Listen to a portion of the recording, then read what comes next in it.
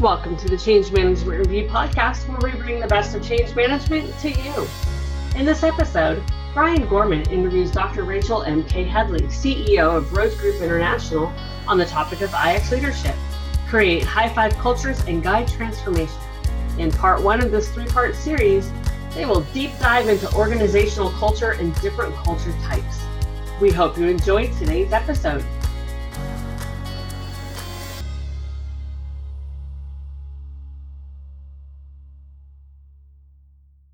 Welcome to this podcast with Change Management Review. I am Brian Gorman, the managing editor of Change Management Review, and my guest today is Dr. Rachel MK Headley. Rachel is a satellite scientist who loves to diagnose really thorny root cause issues and create action-based solutions. She works with MK as a senior partner in RGI. Rachel's a big picture thinker who loves people and who can get seemingly impossible things done, which can sometimes surprise her Mensa brethren. She always wanted to be an astronaut and stage an end around into the space industry through her work as an operational science officer for the Landsat satellite mission. Today, she takes the lessons she's learned from working with big budgets and global missions to build high-achieving teams and develop IX leaders. Welcome, Rachel. Thank you, Brian. It's great to be here. So your bio tells us a little bit about you. Can you start by telling us what you mean by an IX leader? Yeah, well, we really are excited about taking the next step in leadership by helping leaders actually take on the mantle of developing their IX, which is internal experience. So there's so much self-reflection in leadership today, and we feel that's vitally important. But often we lose the opportunity to train leaders to actually look across our organization and say, I am responsible for the health and well-being of the culture and the experience of the people in this organization. And so that's the focus that we have. So I want to begin our conversation with a quote from the book, IX Leadership, Create High-Five Cultures and Guide Transformation. In the book, you and Meg write, business owners need to learn how to lead employees who can evangelize their culture and brand. These are your ambassadors. They may not always be the loudest people in the room, but being a leader means seeing something in someone that other people don't. Your ambassadors will be your biggest advocates because they subscribe to your vision. Therefore, they embrace your mission. How important is this perspective to the success of today's businesses? Well, one of the biggest challenges that we see that creates tension, dysfunction, lack of productivity, bottom line issues is a misalignment between leadership, either leadership teams as a whole or leadership and the folks actually on the ground on the day in, day out tasks, getting things done. And so there's a lot of the disconnect between internal teams is really a challenge. And so that alignment of where are we going, but not only that, it kind of takes one step further than that quote when we work with teams. And that's when we try to start looking at behavior and what are the behaviors that we need to actually achieve the vision and that mission. And so it starts with people feeling like they're a part of that vision and mission, but then we also help develop those behaviors also that are critical to achieving the goals, to working together as a team, to having each other's backs as an organization. So what brought you and Meg to this focus on culture and behavior? Life experience.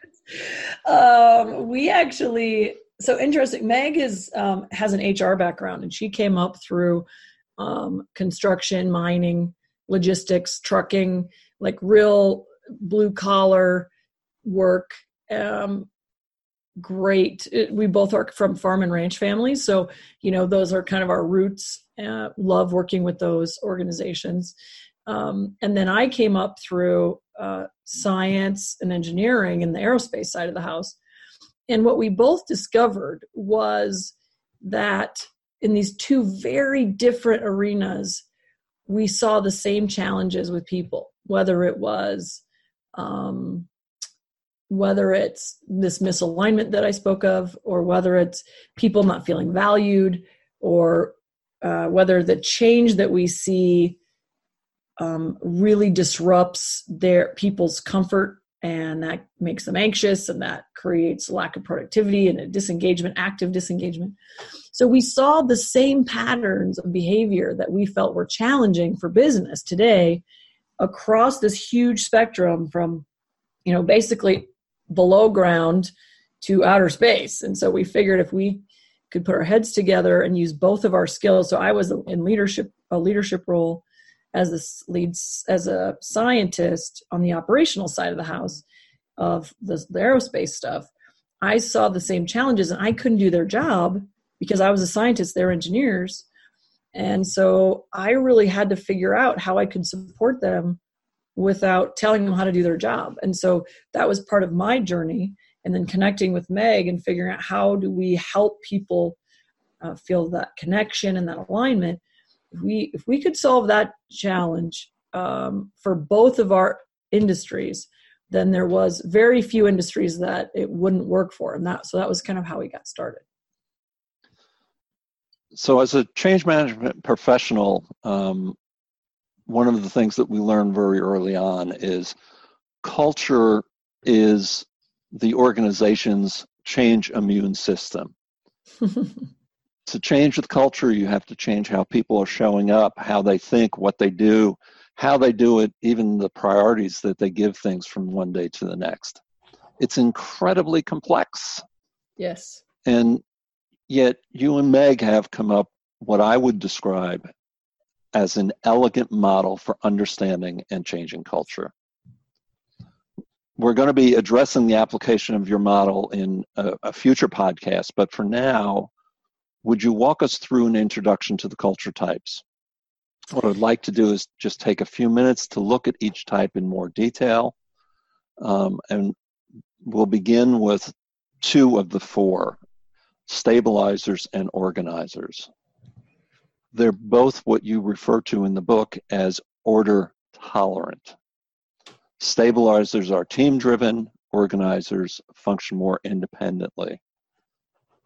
Starting with stabilizers, can you tell us a little bit more about who they are, what drives them, what they're afraid of, the role they play on the team, on a team, and when you've got a stabilizer as a leader, what that looks like? Yeah, stabilizers are our largest type to start with. They're, as you mentioned, they are very team-driven and order tolerant is the way we describe them. The important thing about stabilizers is that they are a reflection. The name, the stabilizer, is a reflection of their behavior at work. They are a stabilizing force at work. So if there's a lot of chaos going on, they're the ones that will stay the course. They're going to come to work and do the job every day. They tend to be some of the world's experts in things. So if you think about a Nobel Prize winner, for example, let's say in physics, that person has to come to work every day and be committed to a very special, specific type of physics. For example, let's say neutrinos. And they have to study those neutrinos every day for their whole life to achieve the level of expertise that you would require to win a critical sort of award like that. So they're so fascinating because they range from welders to Nobel Prize winners. And that's true in all of the culture types that we're going to talk about. Is there are no winners and losers as far as which type is quote unquote better or worse. There are rock stars and there are poor performers in all. But the stabilizer's true power, and they're really great at staying the course, taking care of business, getting things done. A lot of times they're the ones in our companies that actually are moving the ball down the field from a execution perspective. They're the ones that keep the folks that want to go squirrel. From their perspective, the people that are all squirrely and are chasing the shiny objects, they're the ones that are always wanting to bring people back to, let's stay focused on this thing that we're supposed to do. Now, the challenge with stabilizers in a very change-heavy environment is that change feels chaotic to them. So as order-tolerant people, they can do anything from feeling slight discomfort around change to heavily resisting, to actively resisting change. They need different things from all the other types. They need to understand how socially, they're very team driven, so they want to understand socially how the change impacts their social networks, their team. Even simple things like, let's say, a leadership change in a team can really throw the stabilizer for a loop, because they thrive off things staying orderly. And so if they're not sure who this new person is, or let's say they have a leadership change and that might imply other people's jobs changing, or perhaps other people being fired or being laid off, that creates a huge amount of stress for stabilizers. And that essentially creates, those are the folks that feel like they're the naysayers, the roadblockers to change. But really what they need is a couple things. They really like more detail than a lot of times leadership are willing to give them. So they want to know who's going to be affected and what's the timeline, and what are some of those change into the immune system that we have to do. And they feel that they feel that they're going to have to change how things get done. And that worries them a lot.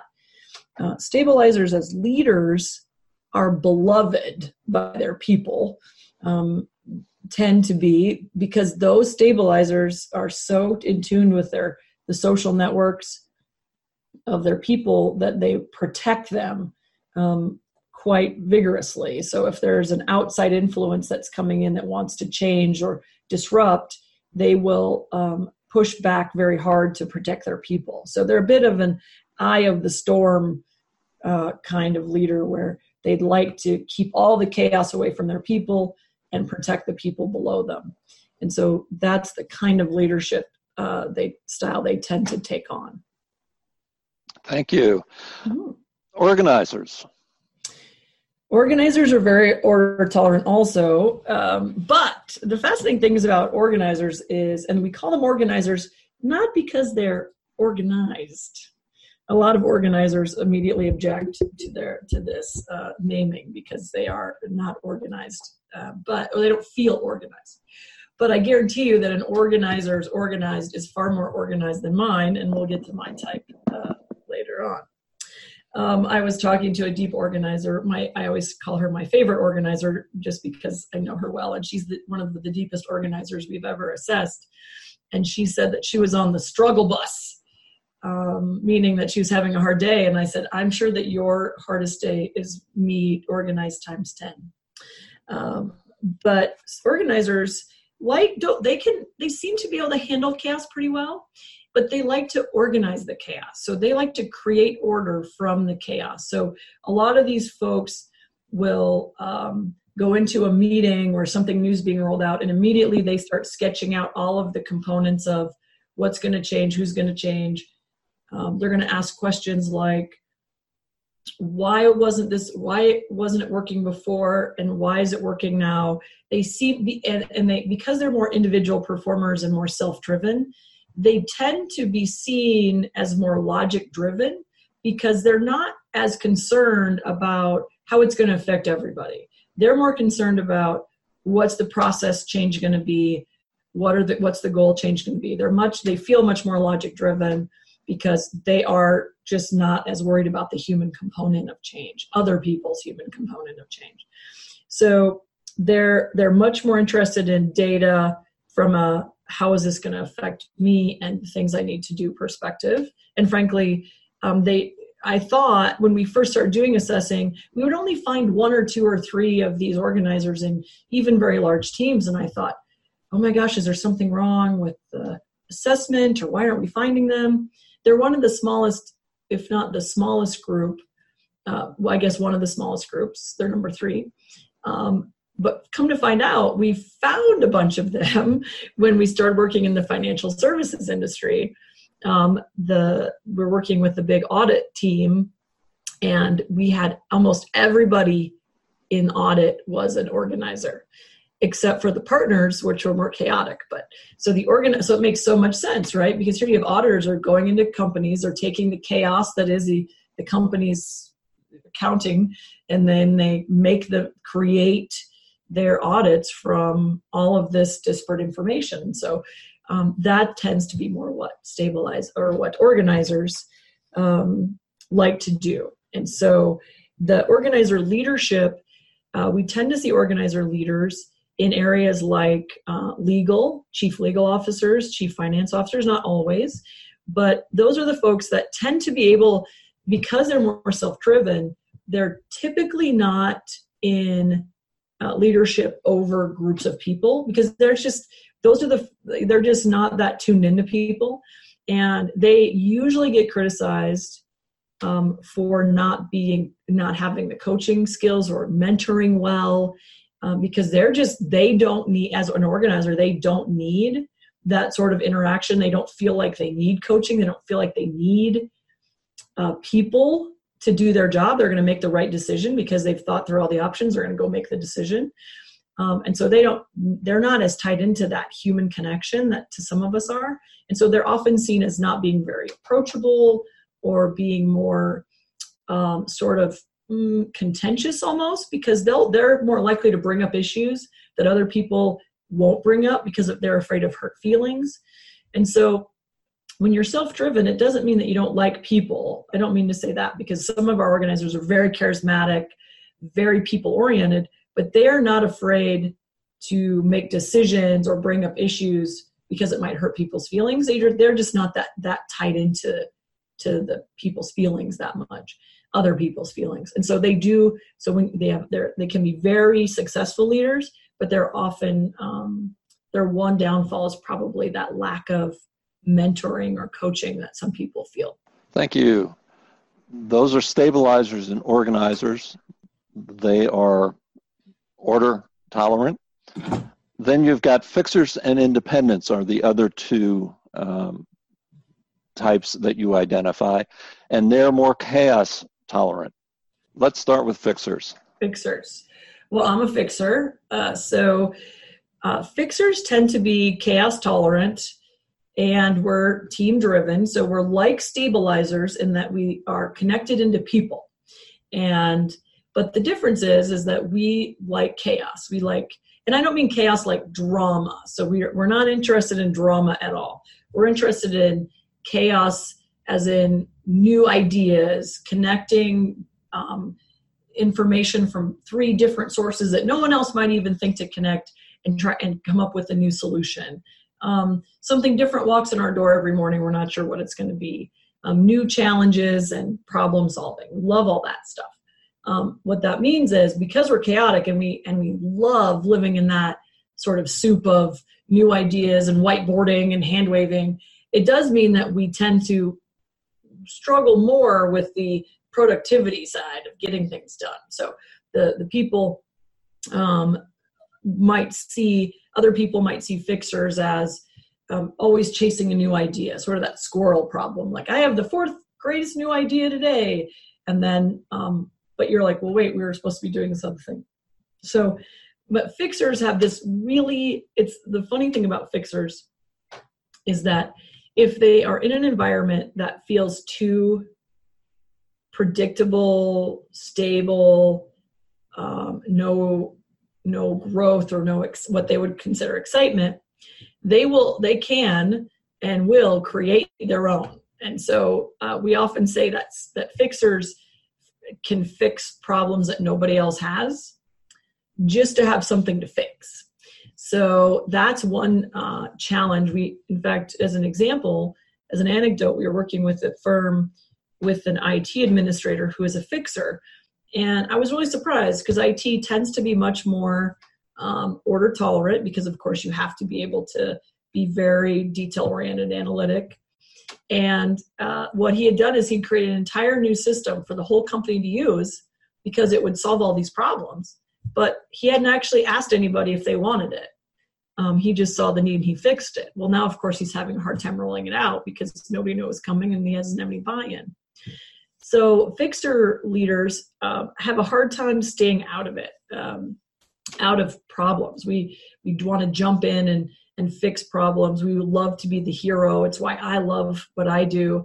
I can go into a team who's really struggling with dysfunction or alignment, and I can work with them for 6 hours. And at the end of the day, everyone is feeling good and has hope that there's a way forward. And that is just like a drug to me. I just love helping people solve those kind of problems. And so that's what fixers really are. We like to take those crazy connections and assess, and we're really tight in with people. So we can kind of assess the people in the room a little better than the self-driven types. We feel their pain more personally and viscerally. And so we want to solve that pain. I saw a woman just yesterday turn down the wrong, like there's a big off-ramp off the interstate, and she actually tried to turn down the off-ramp because there's like a service road really close by. And I physically felt her pain, or I felt anxious for her immediately and wanted to help her. I was in no position. I was way across the intersection, could do nothing. But I felt that very personally, very deeply. And so, I mean, nothing bad happened. She was okay. There's lots of people parked there. So she realized right away what had happened.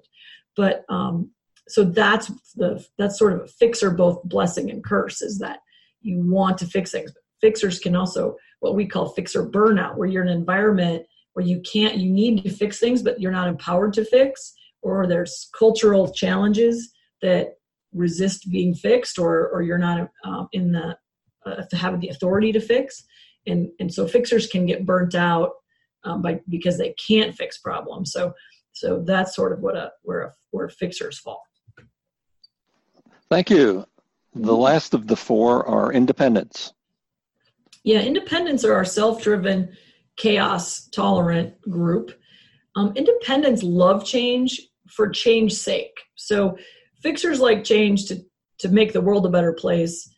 Independents like change just because they want something different. They're kind of the true disruptors, right? There are a lot of the entrepreneurs you'll see. There are a lot of people that are working on their own or decide to leave corporate to do something different.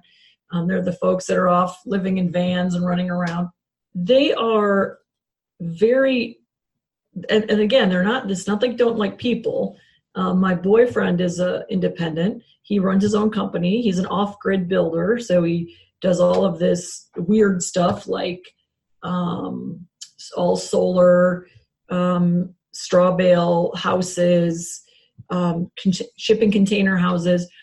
So he loves being different than everybody else. He loves running his own company, but he loves people. We have names for it. Like, if we go out to any place public and all of a sudden Cappy will run off to use the restroom and then he doesn't come back for 10 minutes or 20 minutes, we know he's been cappied. His last name is Jared Cap. We say he's been cappied because he knows everybody and he can literally know every single table from where you're sitting to the restroom and back.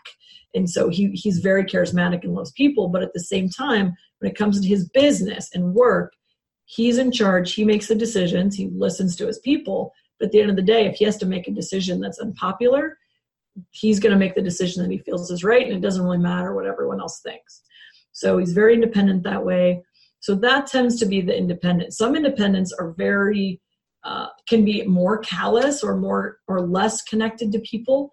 I worked with one independent who always seemed to have trouble with staff, and he said he said, well, what do you do? I had this battle axe personality type, sort of the, we live in the Midwest, so they're like the sturdy women that have a lot of opinions about things. And he said, I can never seem to work with those women. And I said, well, have you ever went up to Susan? Well, I don't know her real name, but if you went up to Susan and said, hey, Susan, today's going to be a really busy day. Is there anything I can do to help you? And he looked at me and he said, no, why would I ever do that? She knows her job. She can do her job. Why would I offer to help her? And it was like such an amazing moment because he really does not see and is not connected to the value of connecting with people. He thinks that people know their job. They should just go do their job. Why can't people do their job? And so his big challenge and the coaching I was doing with him was even to things like your VP of, he's a VP of ops. And I said, you need to go talk to your general manager at least once a week for a half hour, just about how she's doing, what's going on in her team. And he said, that is such a waste of time. And so he really does not connect with people in the same way that more socially driven people are. So the great thing about independents is they love chaos. They're going to push you all the time. They're going to create new opportunities for their organizations. They're always looking for that next opportunity and that next way of doing something different. But the challenge with independence is they aren't as connected into the people as some of us are. So I love the model, Rachel. How do you actually work with it with your clients? When we have a client team, we go in and we have everyone take the assessment. And what we do is we actually, instead of just saying, Brian, you're a fixer, and Rachel, you're a fixer, and Bob, you're a stabilizer, what we do is we actually scatter plot you. So it's a quantitative assessment in that sense, where we actually scatter plot you across the same graph. So when we talk about inner dynamics of the team and alignment and where the challenges are going to come between types, we can immediately diagnose issues just from that scatter plot alone. So one example is we were working with the leadership team, and one gentleman, we did the scatter plot, and before we went in to do a corporate retreat, we did an executive retreat, like a one-day event. They had some issues with alignment. They weren't moving forward together as a team, and they wanted to feel a little bit more aligned and a little bit more on the same page. And so they brought us in. And so we were looking at the scatter plot, and we said, they have one organizer, Dave, we'll call him Dave. They had one organizer, Dave, and we could see that would be a challenge with this team, most of which were fixers. And the challenge that comes out of that, the interaction, is that organizers are going to want much more detail. They want things to be much more organized. They want things to be much more predictable. They want things to be well understood and the path forward. And so fixers are going to be much more chaotic, much more team driven. Organizers want to know why we're doing it from a financial perspective, let's say a new direction, or what's the value of going that way. And, fixers want to just solve a problem for people. Maybe the numbers don't pencil out, but we don't really care. We just want to go do this thing that's the right thing to do. And so right away, you get this tension between an organizer will give me a 30-page report, let's say a monthly report, and then the fixer is never going to read that report. Never going to read it, promise. There's just way too much detail in that report. I'm going to maybe skim the executive summary. If there's a table of contents, I'll read it. And so what will happen is a fixer might go talk to an organizer and say, hey, organizer, I'm looking for an update on this one project. I know you did the monthly report. Could you tell me a little bit more about it? And immediately the organizer will say, but wait, that was in the 30-page report I did. Didn't you read my report? And so immediately from that one moment, you have the fixer is feeling like the organizer is accusing them of not doing their job and feeling like, and the fixer feels like this organizer hid that information on page 22 of this 30-page report. You have the organizer who feels like their work isn't valued and like this fixer isn't appreciating the things that they've done. And so just from this tiny interaction, there started this little fissure in between them. And that has zero to do with their passion for the company, their passion for their team, their passion for their work, their excitement to get things done. But how they see the world is totally different. So what we can do is when we saw this Dave, who was way on this other end of this graph, we thought this is going to be where one of our key root cause issues, where that communication breakdown happens. And right before we walked into the meeting, the CEO pulled us aside and he said, we might want some training on email communication and how to do that well. And I said, I forget exactly how the conversation went, but essentially I had talked to Meg, who was facilitating, and I had given her heads up about this Dave guy. And Meg said something like, well, let me guess, is Dave struggling with email communication? And the CEO looked at her like she was a magician, because it's like, how did you know? It's like, well, because organizers are not that tied in to the social network. And so they're going to be more likely to send an email that might not resonate, or that might, it'll get to the point, but it's not full of niceties. And so we can start immediately telling where the challenges are going to be between people, in a team, just based on their culture types and how extreme they are in which type. So that's how we work. That's how we start working with teams. Rachel, this has been fascinating. We're going to continue this in our next podcast, where we're going to talk about how you apply the model in transitions. Thank you so much. Thank you, Brian. We hope you've enjoyed this episode of the Change Management Review podcast with Brian Gorman, Managing Editor of Change Management Review, and Dr. Rachel MK Headley. Be sure to follow us on Facebook and like us on LinkedIn.